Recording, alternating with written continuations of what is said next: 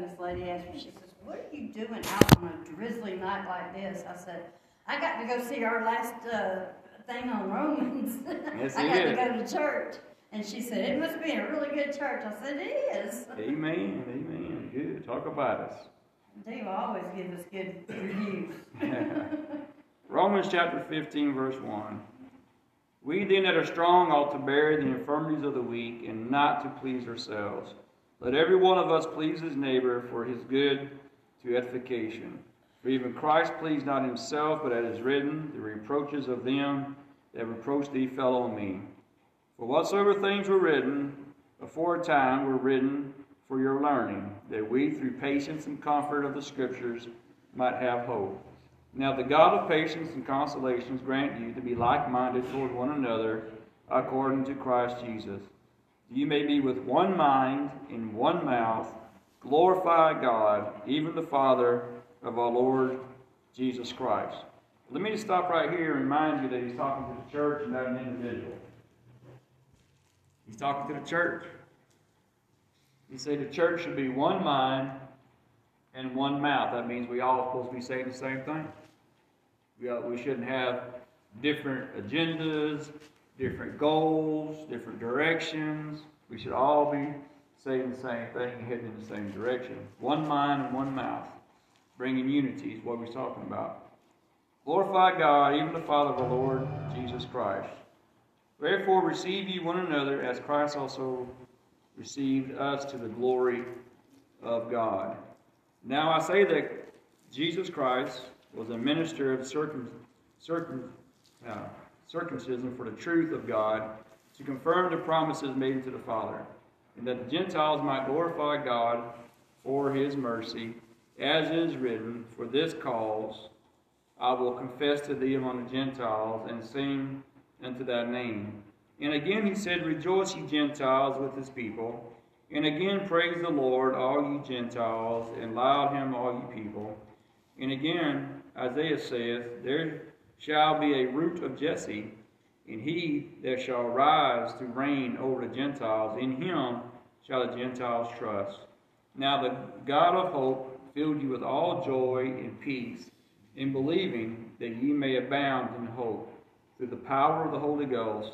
And I myself also am persuaded of you, my brethren, that ye all also are full of goodness, filled with all knowledge, able also to admonish one another. Nevertheless, brethren, I have written the more boldly unto you in some sort, as putting you in mind, because of the grace that is given to me to God, that I should be the minister of Jesus Christ to the Gentiles, ministering the gospel of God, that the offering up of the Gentiles might be acceptable, being sanctified by the Holy Ghost. I have therefore, whereof I may glory through Jesus Christ, in those things which pertain to God. For I will not dare to speak of any of those things which Christ has not wrought by me, to make the Gentiles obedient by word and deed, though mighty signs and wonders by the power of the Spirit of God, so that from Jerusalem and round about unto Iconium I have fully preached the gospel of Christ. Yea, so I have strived to preach the gospel, whether Christ was named, lest I should build upon another man's foundation. But as it is written, to whom he was not spoken of, they shall see, and they that have not heard shall understand. For which cause also I have been much hindered from coming to you. But now having no more place in this parts, and having a great desire these many years to come to you, whensoever I take my journey into Spain, I will come to you, for I trust to see you in my journey, and to be brought on my way toward you, thitherward by you. If first I be somewhat filled with your company. But now I go to Jerusalem to minister to the saints. If it has pleased them of Macedonia and Achaia to make of the certain contributions of the poor saints which were at Jerusalem, it has pleased them verily, and their debtors they are, for the Gentiles have been made partakers of their spiritual things. Their duty is also to minister to them in carnal things. When therefore I have performed this, and have sealed to them this fruit, I will come to you into Spain. I am sure that when I come to you, I shall come in the fullness of the blessings of the gospel of Christ. Now I beseech you, brethren, of the Lord Jesus Christ's sake, and for the love of the Spirit, that you strive together with them in your prayers to God for me, that I may be delivered from them that do not believe in Judea, and that my service which I have for Jerusalem might be acceptable of the saints, that I may come to you with joy by the will of God, and may with you be refreshed. Now the God of peace be with you all. Amen. So I wanted to point out a couple of things that Paul brings out in the book of Romans chapter 15. Is you see here that he has in his mind to go to Spain. He planned on going to Spain.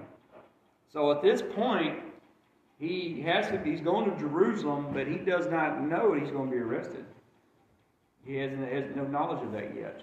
But we know when he got to Jerusalem that he was arrested, and then he was on his journey to Rome.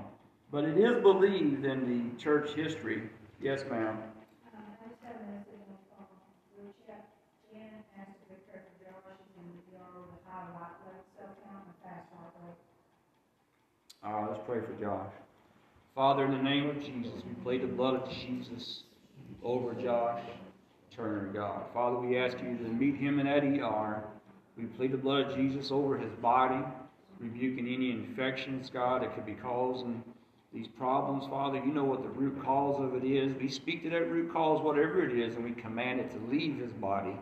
And Lord, we just thank you, Lord, that by your stripes we are healed and Josh is healed. And we thank you, Lord, for your healing and anointing in Jesus' name. Amen. Amen. So Paul had it on his mind to go to Spain. It's believed in church history. It's not written in Scripture, but it's believed that at one point in Rome that he was actually released from the Roman prison and that he did travel to Spain.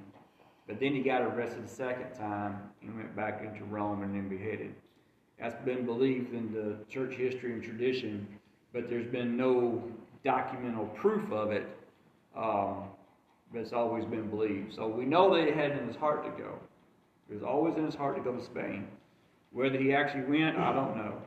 But there's speculation that maybe he did. So I thought that was very important to point out. There's so many other things that you could look at. I like how he starts off in verse 1. We then that are strong ought to bear the infirmities of the weak. And in the Amplified Bible, it says it this way. Now we who are strong in our convictions and faith ought to patiently put up with the weakness, I like that, put up with the weakness of those who are not strong and not just please ourselves. Some of us are strong in faith, some of us are weak in faith. Some of us are strong in knowledge of the Bible, some of us are weak in knowledge of the Bible. But those that are strong should be patient and wait for those that are weak to come up. That's what he's saying. Amen? Amen. So that's some good stuff there. How many of you have the Bible app on your phone? You got your little smartphones, you got a little Bible app? Now, one of the little features on the Bible app, this is why I'm bringing this up tonight, because chapter 16 has got a lot of crazy names in there. They didn't name everybody Bill, George, and Henry back in them days, okay? They got these fancy names, and a lot of them are Hebrew names, and probably not a whole lot of us could pronounce all them names. So here's what I do. When I run across a name in the Bible, or maybe a city in the Bible, or something that looks odd to me, and I'm not sure how you pronounce it, a lot of times I'll go to my Bible app, and I'll let it read to me. And so some of the things I learned to pronounce, I actually learned through the Bible app. Now you can also go on Google, and you can say, how do you pronounce this, and then type it in. And there's a whole pronunciation website that'll come up, and it'll go over and over with you how you pronounce something. But I want you to look at chapter 16. I want to see if I can get this to play over the system. A sister. There we go. A servant of the church. So look at chapter 16. We'll finish it up with him. That ye receive her in the Lord as becometh saints, and that ye assist her in whatsoever business she hath need of you, for she hath been a succorer of many, and of myself also. Greet Priscilla and Aquila, my helpers in Christ Jesus, who have for my life laid down their own necks, unto whom not only I give thanks, but also all the churches of the Gentiles. Likewise, greet the church that is in their house. Salute my well-beloved Epanetus, who is the first fruits of Achaia unto Christ. Greet Mary, who bestowed much labor on us. Salute Andronicus and Junia, my kinsmen, and my fellow prisoners, who are of note among the apostles, who also were in Christ before me. Greet Amplias, my beloved in the Lord. Salute Urbane, our helper in Christ, and Stachys, my beloved. Salute Apelles, approved in Christ. Salute them which are of Aristobulus' household. Salute Herodian, my kinsman. Greet them that be of the household of Narcissus, which are in the Lord. Salute Tryphena and Tryphosa, who labor in the Lord. Salute the beloved Persis, which labored much in the Lord. Salute Rufus, chosen in the Lord, and his mother and mine. Salute Asyncritus, Phlegon, Hermas, Petrobus, Hermes, and the brethren which are with them. Salute Philologus and Julia, Nereus and his sister, and Olympus, and all the saints which are with them. Salute one another with an holy kiss. The churches of Christ salute you. Now I beseech you, brethren, mark them which cause divisions and offences contrary to the doctrine which ye have learned, and avoid them. For they that are such serve not our Lord Jesus Christ, but their own belly, and by good words and fair speeches deceive the hearts of the simple. For your obedience is come abroad unto all men. I am glad, therefore, on your behalf. But yet I would have you wise unto that which is good, and simple concerning evil.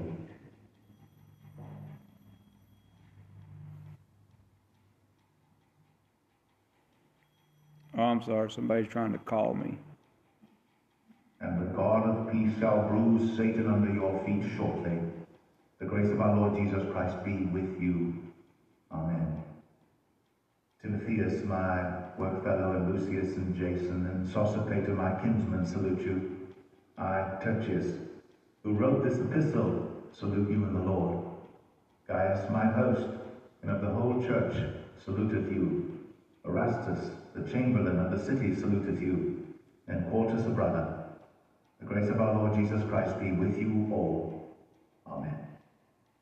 Now to him that is of power to establish you according to my gospel and the preaching of Jesus Christ, according to the revelation of the mystery which was kept secret since the world began, but now is made manifest, and by the scriptures of the prophets, according to the commandment of the everlasting God, made known to all nations for the obedience of faith. To God only wise be glory through Jesus Christ forever. Amen.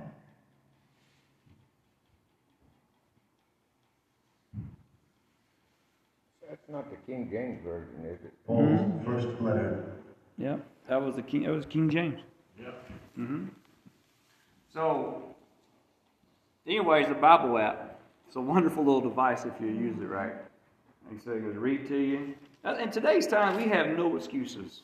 In the modern day age that you and I are living in, no excuses on understanding the Bible or reading the Bible or hearing the Bible. I'm telling you, there's going to be generations that rise up in judgment against this generation because all this technology we have.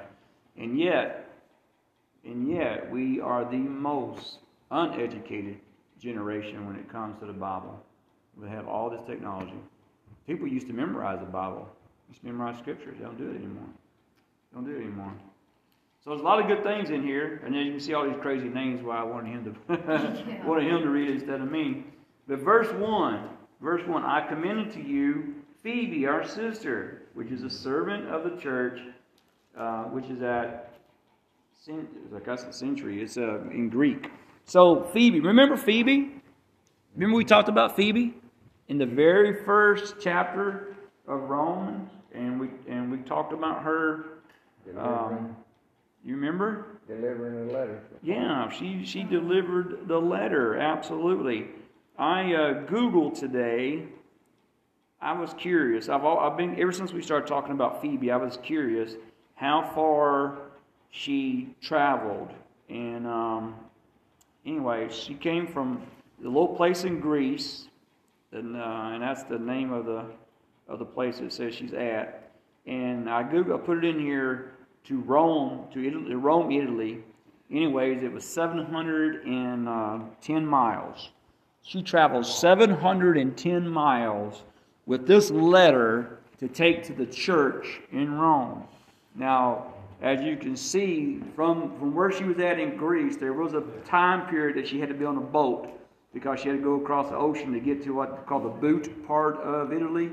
If she went that route, the closest route for her would have been going to the boot part of Italy, the heel part, because Italy looks like a cowboy boot.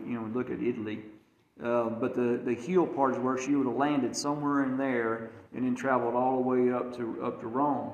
But she traveled 710 miles on foot. Okay, not a car, not an airplane. Got on that little boat for that time. Got on the ship for a short time. Got back on the land. If she had money, then she might have got a horse and carriage or some kind of animal and carriage. But that was about as fast as they went. I don't know how fast a horse and carriage goes. I would think no more than 20 miles an hour, if that. That's probably moving on the horse and carriage. It's like walking to Canada. Yeah. Wow. Wow. Yeah. That's a long way. You know how long that would take? But we don't know her age. All right. Maybe she was a little young girl, 20 years old, full of energy. Boy, it didn't mean nothing to her. She loved camping and she loved hiking, so it was like, wow, what a trip, let's go. Well, what if she was 50? What if she was 70? We don't know. We don't know her age. But she's the one that carried the letter. So this is such an important part. Mentioning her. And I like how Paul, he always mentioned so many people. And you see Paul mentioned a lot of women in here, which is against the custom of the time when women did not get recognition, but they did in the church. So the church was groundbreaking for that time period. So, all right, Miss Angel, can you show us that thing on the screen up there? This will be the last episode of part 2 of Romans. We're here at the Tre Fontane, which translated means 3 fountains. This is where they believe Paul was executed. Supposedly, when Paul was beheaded, his head bounced 3 times, symbolized by the 3 fountains that are now covered up with these altars. Paul's final act in Rome was to seal by his death the gospel he had preached with his life. So it's a fitting place for us to end our study of Paul's letter to the Romans. Isn't that better than the TV? It's all right. Yeah. A little bigger. In chapters 15 and 16, the final 2 chapters of this book, Paul discusses what's ahead for him, and then he gives some farewell greetings to everybody. You may be tempted just to skim through all this as personal housekeeping issues, but there's actually a lot in here that we can learn from. In telling the Romans where he is headed next, Paul introduces us to 2 factors that can help you and me discern what God wants from our lives. Do you remember that concept we discussed in chapter 12 when we were looking at Paul's discussion of the spiritual gifts? We said not everything that comes from heaven has your name on it, but something does. And it's your job to figure that out and then get after it. Romans 15 shows you how to figure that out. There are 2 questions that Romans 15 teaches us to ask when we are seeking to discover God's will for our lives. The first is, where is the Spirit of God moving in my life? I want you to notice the extremely personal way that Paul talks about his ministry in these verses. Verse 15, the grace given to me by God for ministry. Verse 16, my offering to God. Verse 17, my work for God. Verse 18, what Christ has accomplished through me. Verse 19, I have fulfilled the ministry given to me. Verse 20, my ambition or my personal aim. Paul felt like a personal assignment had been given to him specifically. There were lots of things to do in the kingdom of God, lots of churches to lead, needs to take care of, regions to reach. But Paul's personal commission was to preach Christ in places to the Gentiles where Christ's name had never been heard. Look at what he says in verse 19. He says, from Jerusalem and all the way around to Illyricum, I have fulfilled the ministry of the gospel of Christ. Verse 23, I no longer have any room for work in these regions. Now, I don't want the incredible thing that Paul just said to be lost on you. Here is that region on a map. Do you see how big that is? That region contained 37 major cities plus hundreds and hundreds of smaller villages. It had a combined population of over 500,000 people. There were at most a dozen churches there with a combined total of around 500 members. 500 believers out of 500,000? And Paul says, yeah, my work there is done. How on earth could he say that? Were all those Christians mature? Were all the justice issues addressed? Hardly. I mean, Rome was so anti-gospel that Paul would eventually be executed right here for following Jesus. Rome had all kinds of justice issues. But Paul was called to take Christ to places where he'd never been named. And so he said, my work here is done. That particular calling became for Paul a compass, a north star for his decisions. So Paul says to the Romans in these verses, I couldn't come to you before, but now I can, because you are en route to Spain where they've never heard. And that's who God has called me to focus on, those that have never heard. Well, see, just as with Paul, God has something specific in his kingdom for you to focus on. You see, there's simply no way for one person to be responsible for everything in the mission of God. Early in my Christian life, and I'm not sure if this was because of my personality or the kinds of sermons that I heard, but I thought I was responsible for everything. I would hear a message about some good work, poverty relief, or ministering to the homeless, taking care of foster children, overseas missions, teaching, apologetics, leading public worship, mercy work. And I thought I was supposed to give myself to all of those things. And as Christians, we should care about all of them. But there's just no way that any one person can take on all of those things as a life calling. But hear this, something does have your name on it. And you have to figure out what that is and get after it. You say, well, JD, how do I know what that thing is? Well, you typically find out, like Paul did, through prayer, through engagement in ministry and involvement in the local church. God just starts putting something on your heart and your passion for it grows. I think of the example of Nehemiah in the Old Testament, whose heart grew heavier and heavier for the rebuilding of the walls of Jerusalem. When you're walking with the Spirit, that's going to happen to you about something. It happened to Paul regarding the Gentiles who had never heard. There is something about which you were supposed to say, this is my work for God. This is my offering, my ministry. Maybe God's calling you to start a small group in your apartment complex. Maybe you got a burden for people in a particular career field or who live in a particular part of your city. Maybe you've been watching the news and God has laid the growing refugee population on your heart. Maybe you're sensing that your family should take a step towards fostering or adoption. Or maybe, just maybe, like Paul, God is calling you to break ground for the kingdom in a new place, a hard place, a place where Christ has not previously been known. So factor number one in figuring out the call of God on your life is asking, where is the Spirit of God moving in my life? Factor two, though, is even more significant, and that is, what is the Word of God saying to the church? I say even more significantly because more important to Paul than what the Spirit said in his heart was what the Word of God said to everybody. In verse 20, when Paul explains why he's doing what he's doing, look at how he justifies it. Verse 20, my ambition is to preach the gospel where Christ has not been named. For, verse 21, as it is written, those who were not told about him will see, and those who have not heard will understand. In other words, the reason I'm doing this is because this is what God said in his word must happen. Here's what's surprising about that to me. Do you remember how Paul was called? Paul was on his way to Damascus when God knocked him down, blinded him with light, and then appeared to him in a vision and said, Paul, take my message to the Gentiles. If that had happened to me, and I were asked to explain why I was doing what I was doing, this is always where I would point. But friend, in this whole chapter, Paul never even brings up that Damascus Road experience. Instead, he anchors his calling. He justifies it in what God said in the Bible. Why? Because he's trying to show us that the most significant factor in determining the will of God in our lives is not what we feel, but what the Word of God says. In fact, write this down. You will never properly discern what the Spirit of God is saying to you until you know what the Word of God says to everybody.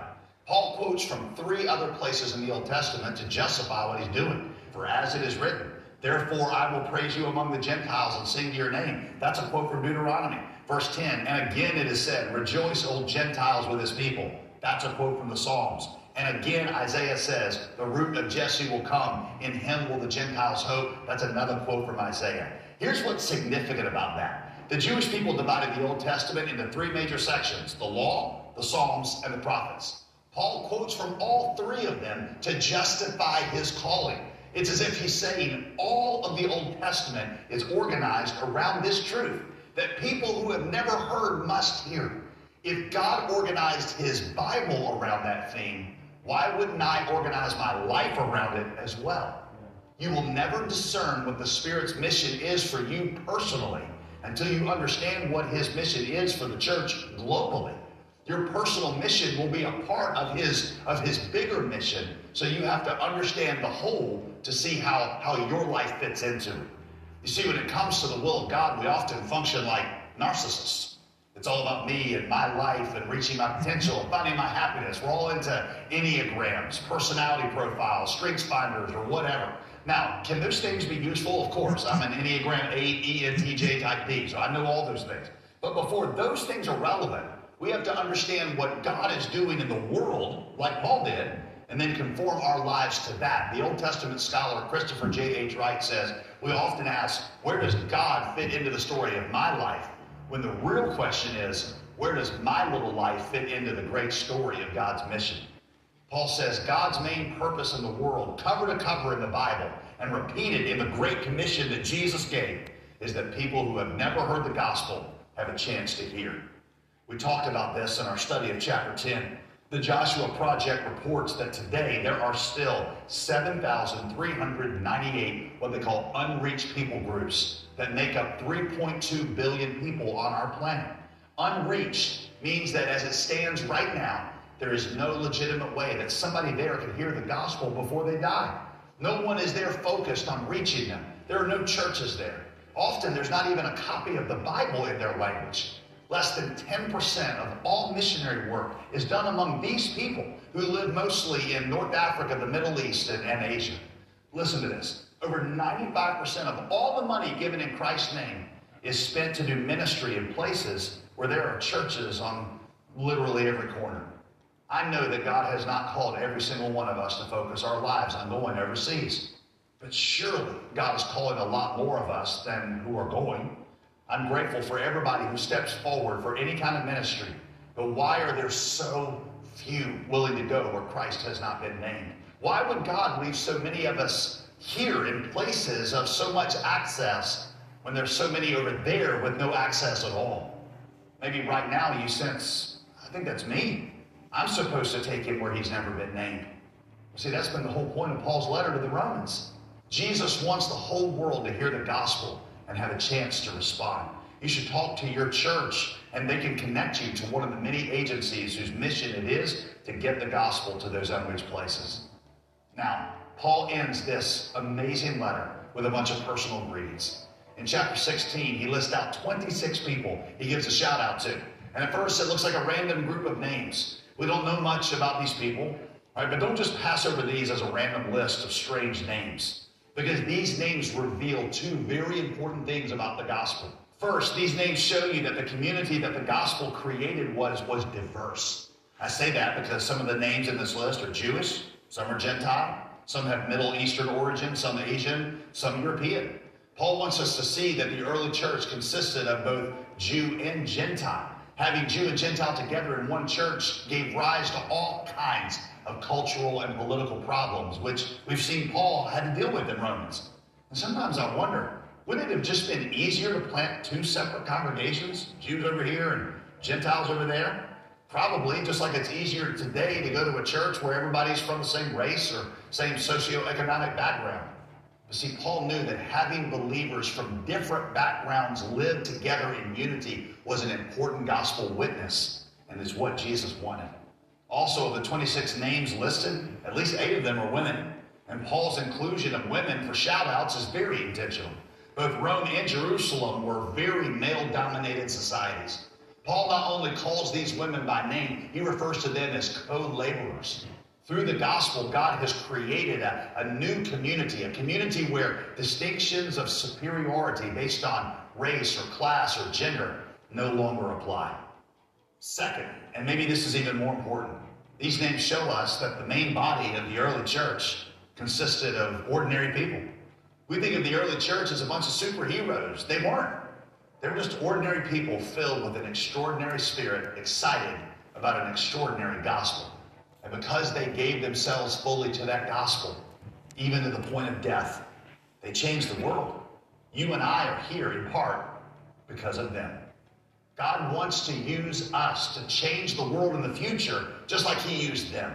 We're just ordinary people like they were, but we have access to the same extraordinary gospel, and the same extraordinary spirit fills our hearts. So go, use your life to take this message to those who have yet to hear it.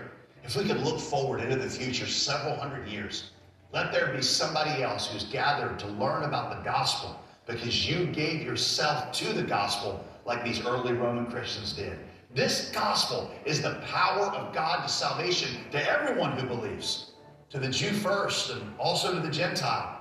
For in it, the righteousness of God is revealed from faith to faith. Reading Romans is supposed to feel like a spiritual tornado. It pulls you into the glories of the gospel, only to thrust you back out in witness to the world.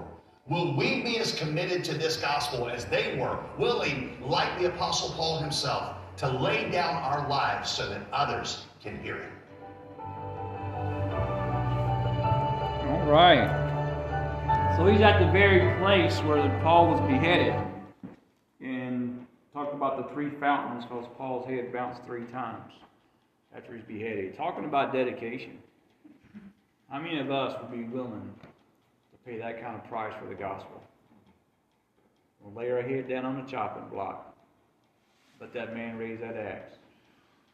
See, Paul knew that his death was not the end. He knew he would continue to live without that body. Amen? We're going to continue to live without that body. He said that in Corinthians. Huh? He said that in Corinthians. He said between That's right. going to be with Jesus or to stay here. That's right. It's better to be absent from this body and be present with the Lord. That's exactly what we have to stay in mind of and remember. You know, there may come a day right here in America. You know, I think about what's going on in Israel right now and how that attack, you know, they went into Israel and began to attack the citizens. You know, what got me is they're not even attacking the military, they're just attacking the citizens. And you think about Russia invading Ukraine, and they did the same thing, just, you know, shooting at civilians and blowing up apartment buildings instead of military bases. And here we are in America, we've lived this secured life all these years, you know, and we had the privilege of going to church, but yet so many people choose not to go to church. But there's going to be a day. There's going to be a day when those people who chose not to go to church, they're going to choose to go to church. It's going to be too late. It's going to be too late. But Miss Angel, if you could go to Acts, not the trailer, if you can go to the first episode, we're going to go ahead and read Acts chapter 1 while you're loading that up. So don't play it until I tell you, okay? Let me just say something about Paul. That's him and the women. Some of the stuff you would read in there, you would think he wouldn't let a woman say one word because he talked about in the church. I'm not saying that, then the head needs to be covered, all kinds of stuff. Yeah. He's working with women like nobody's business. I mean, that's a little turnaround. Well, you got to understand everything Paul was saying. You know, at the time in the Corinthian church, the women were upset in the service so much they couldn't have church. That's because they sat on the other side. Men sat on one side, women sat on the other. And they'd be trying to conversation with their husband. So finally he told them, you know, ask your husbands at home. Have a conversation at home because it disturbs the church.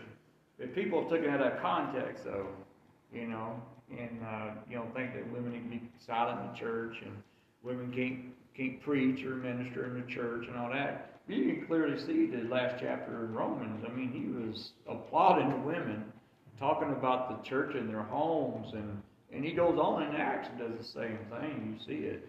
So, yeah, you got to know the whole content.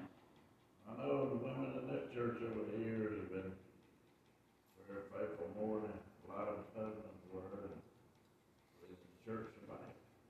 Yeah. I had one of my grandmothers, she would not even testify in church because she was told women were supposed to be silent. She didn't hear the rest of the story. So she didn't speak in church. That's how she grew up.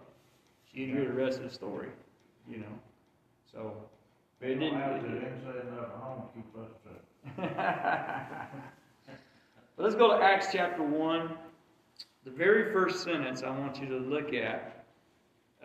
The former trustees I have made, O Theophilus, of all that Jesus began both to do and to teach. Now right here, we're introduced to Luke. And go to Luke, keep your finger, one finger there, and go to Luke chapter 1. Luke chapter 1 and verse 1 through 4. This is our introduction to Luke. Luke was not one of the 12 apostles. We don't know that much about Luke's background. All we know is that Luke showed up on the scene. Luke what? Luke chapter 1. Look at verse 1. Doctor. All right. Luke was a doctor. He traveled with Paul, wrote the book of Acts, wrote the Gospel of Luke. But he was a doctor that traveled with Paul, a physician. So he wasn't just anybody. This guy was educated. All right. And look at what it says in verse 1. For as much as many as have taken in hand to set forth in order a declaration of those things which are most assuredly believed among us, even as they delivered them unto us, which from the beginning were eyewitnesses and ministers of the word, it seemed good to me also, having had perfect understanding in all things from the very first, to write unto thee in the order, most excellent Theophilus. Now, the definition of that name means lover of God. So some scholars thought he was actually writing to a person that had that name. Maybe he was. Maybe he was sent by this person to investigate the gospel, to see what this new religion was all about and who this person named Jesus was all about. Maybe that's why Luke got there. However Luke got there, he never left. He stayed right there with Paul to the end. But he wrote the Gospel of Luke, writing it, most excellent Theophilus, writing it to this person, or if he was just writing it to those who love God, because that's what that word means, so he's writing it to all of us. So we don't really know. It's a little mystery. It's in the Word. That's a little mystery to us. We don't know. But I guess when I finally meet Mr. Luke, I'm going to ask him, hey man, who's this guy? So that's where we first see that. Now go over to Acts chapter 1. The former trustees, he's talking about the book of Luke. As you can see that, he said the former writings, okay? The first account I made is what he's talking about here. So the former trustees I made, O Theophilus, all that Jesus began to both to do, to teach, unto the day in which he was taken up, after he through the Holy Ghost had given commandments unto the apostles, whom he had chosen, to whom also he showed himself alive after his passion by many infallible proofs, being seen of them 40 days, and speaking of the things pertaining to the kingdom of God. So how many days did Jesus walk the planet after his resurrection? 40 days. That's right. You know, a lot of people don't know that. It's right there. And being assembled together with them, commanded them that they should not depart from Jerusalem, but wait for the promise of the Father, which he said, ye have heard of me. For John truly baptized with water, but ye shall be baptized with the Holy Ghost not many days hence. Then they therefore were come together. They asked of him, saying, Lord, wilt thou at this time restore the kingdom to Israel? And he said to them, it is not for you to know the time or the seasons which the Father has put in his own power, but ye shall receive power after the Holy Ghost has come upon you, and ye shall be witnesses unto me. Why do we get the baptism of the Holy Ghost? To be a witness unto Jesus. That's the reason. Okay? Both in Jerusalem in Judea, Samaria, to the uttermost parts of the earth.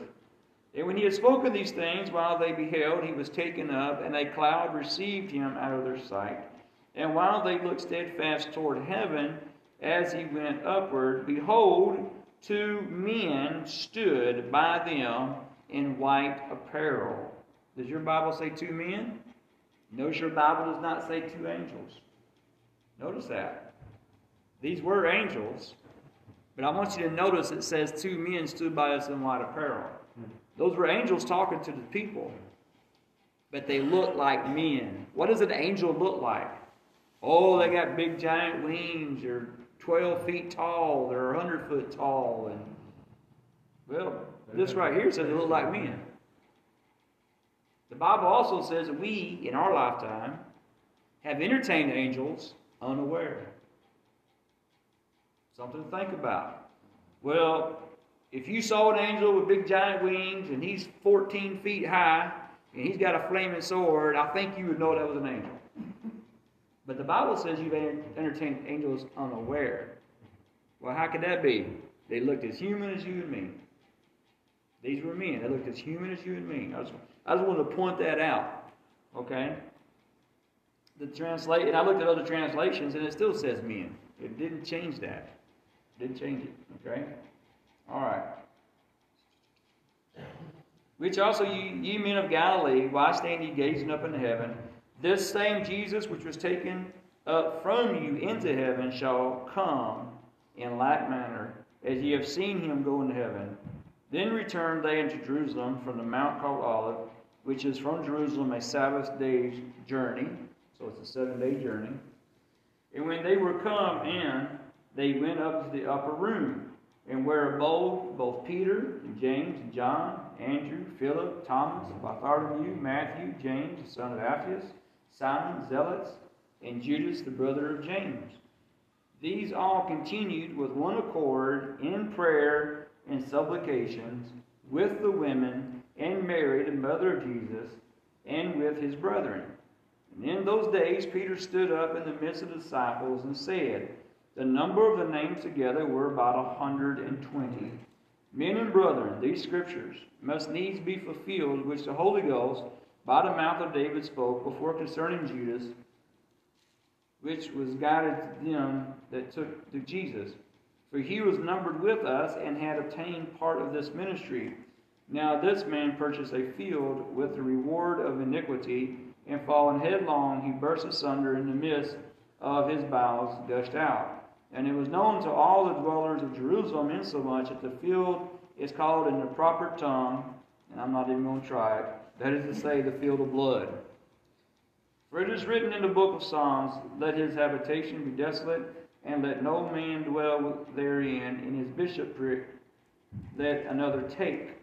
Wherefore these men which have companion with us all this time, that the Lord Jesus went in and out among us. Oh, wait a minute. I thought it was only the 12 disciples hanging out with Jesus all the time. Huh? Have we not all read Matthew, Mark, Luke, John? Only talks about the disciples. You only hear talk about the 12. Look at what he says. There's more than just 12 people hanging out with Jesus. There was actually people there. There was other men there with the 12 apostles that were eyewitness to everything the 12 apostles were eyewitness to. That's what he's talking about. That wrote the Gospels, saying that the Gospels were written so close, it was like 20 years after, right. Yeah. Yeah, that's right. 20 or 30 years after Christ, so which proves that the ones that wrote it, yeah, they walked with him because they saw the things he did. Look what it says here in verse 21. That just blows my doors off. Wherefore of these men, which have accompanied with us all the time that the Lord Jesus went in and out among us, beginning from the baptism of John. He's talking about Jesus being baptized in the river. He's talking about Jesus being baptized by John, unto the same day that he was taken up from us. See? Must be ordained to be witness with us of his resurrection. You see all that? And they appointed two. So now they're giving us two names. Two men that had been there all the time. Two men that have not been named in any of the Gospels, but yet they were present from the time Jesus was baptized in the Jordan River to the time he ascended up into the heavens. And they appointed two, Joseph, called Barnabas, who was surnamed Justus, and Matthias. And they prayed and said, the Lord, which knoweth the hearts of all men, show whether of these two thou hast chosen. Then he may take part of this ministry in apostleship, for which Judas by transgressions fell, that he might go into his own place. And they gave forth their lots, and the lot fell on Matthias, and he was numbered with the 11 apostles. Now, we're not going to read chapter 2 right now, but I want to point something out. What was this casting lots? Kind of like, have you ever maybe participated at some point in your life, the game of who's going to draw the short stick? You know, you get a bunch of sticks, they're all even, but one's short. So who's going to be the one picked is the one who picks the short stick, right? That would be a type of casting lots. What I want to point out to you is that they had not received the baptism of the Holy Ghost yet. They had not received the baptism of the Holy Ghost yet, which was why they decided to cast lots to find out who was going to take Jesus' place. After chapter 2, you'll see when the Holy Ghost falls, you don't read anywhere else where they went to the Lord and cast lots. They didn't need to. They had God on the inside. They had God on the inside. See, the Holy Ghost hadn't hit them yet. The Holy Ghost hadn't got in them yet. So they're still on the outside. God's on the outside. The connection ain't there yet. But after the Holy Ghost comes and they're baptized in the Holy Spirit, they no longer need to cast lots. Now they just pray and God's got a direct connection to them and can talk to them. I just wanted to point that out. Because how many of y'all ever seen that before? Those two things that we just talked about in chapter 1. So there's those little things like that you got to see. So this angel says we're out of time. Okay, we're out of time. So we will show Acts chapter 1 video next Wednesday. I'm going to tell you I'm excited about Acts because the book of Acts is still being written today. The book of Acts is still being written today. Somebody asked me a question. What's the difference between us and the Baptists? And I tried to think of the simplest answer without getting all technical and getting into theology and all that. And I said, and the Holy Spirit just spoke this to me, so simple. And I said, well, we believe the book of Acts is still being written today. And the Baptists believe it was all done away with when the last apostle died. That's a simple definition of the difference between us and the Baptists. If we still believe people still getting baptized in the Holy Ghost, Jesus still heals today. The 9 gifts of the Spirit are still in operation. And they believe it all died with the last apostle. So the book of Acts is still being written today for the church. So the boy I worked with one time, he talked about the Baptist. I said, don't you realize y'all work for Christ? John the Baptist was for Christ. I like that. I like that. And you know, our church name is the only name you'll find in the New Testament. You find it in the writings. You don't find the word Methodist. You don't find the word Baptist. Church of God. That's what it says. Church of God all through it, which is one of the reasons why our organization chose Church of God. It originally went that way. So, yes, ma'am. And this message, you're getting John, she has a high fever. Who messes that? Jan. So they're admitting Josh with a high fever. All right. Let's all stand and pray for Josh and get ready to be dismissed. Hey, I'm going to text you, Jeff. He said, What's he saying? come home tomorrow. Going home tomorrow. Well, praise the Lord. Talking about somebody had brain surgery. Now he's going home. Praise the Lord. That's wonderful news. Information. That's wonderful news. So let's pray for Josh. Did she say why he had a fever? No, just that he had a fever and he's been in. Father, in the name of Jesus, we speak to that fever. Jesus walked into the room of Peter's mother-in-law, and he spoke to the fever, and he said, "Fever, come out in Jesus' name." We command the fever to come out of Josh. Come out, fever. Leave his body right now in the name of Jesus. Now we speak to the root cause of whatever caused that fever, and we command you to leave his body right now. Whatever infection, whatever sickness, whatever it is that's causing the high fever, we command you to leave in Jesus' name as we plead the blood of Jesus over Joshua. In Jesus' name, amen. Amen. All right, good stuff. Good stuff here tonight.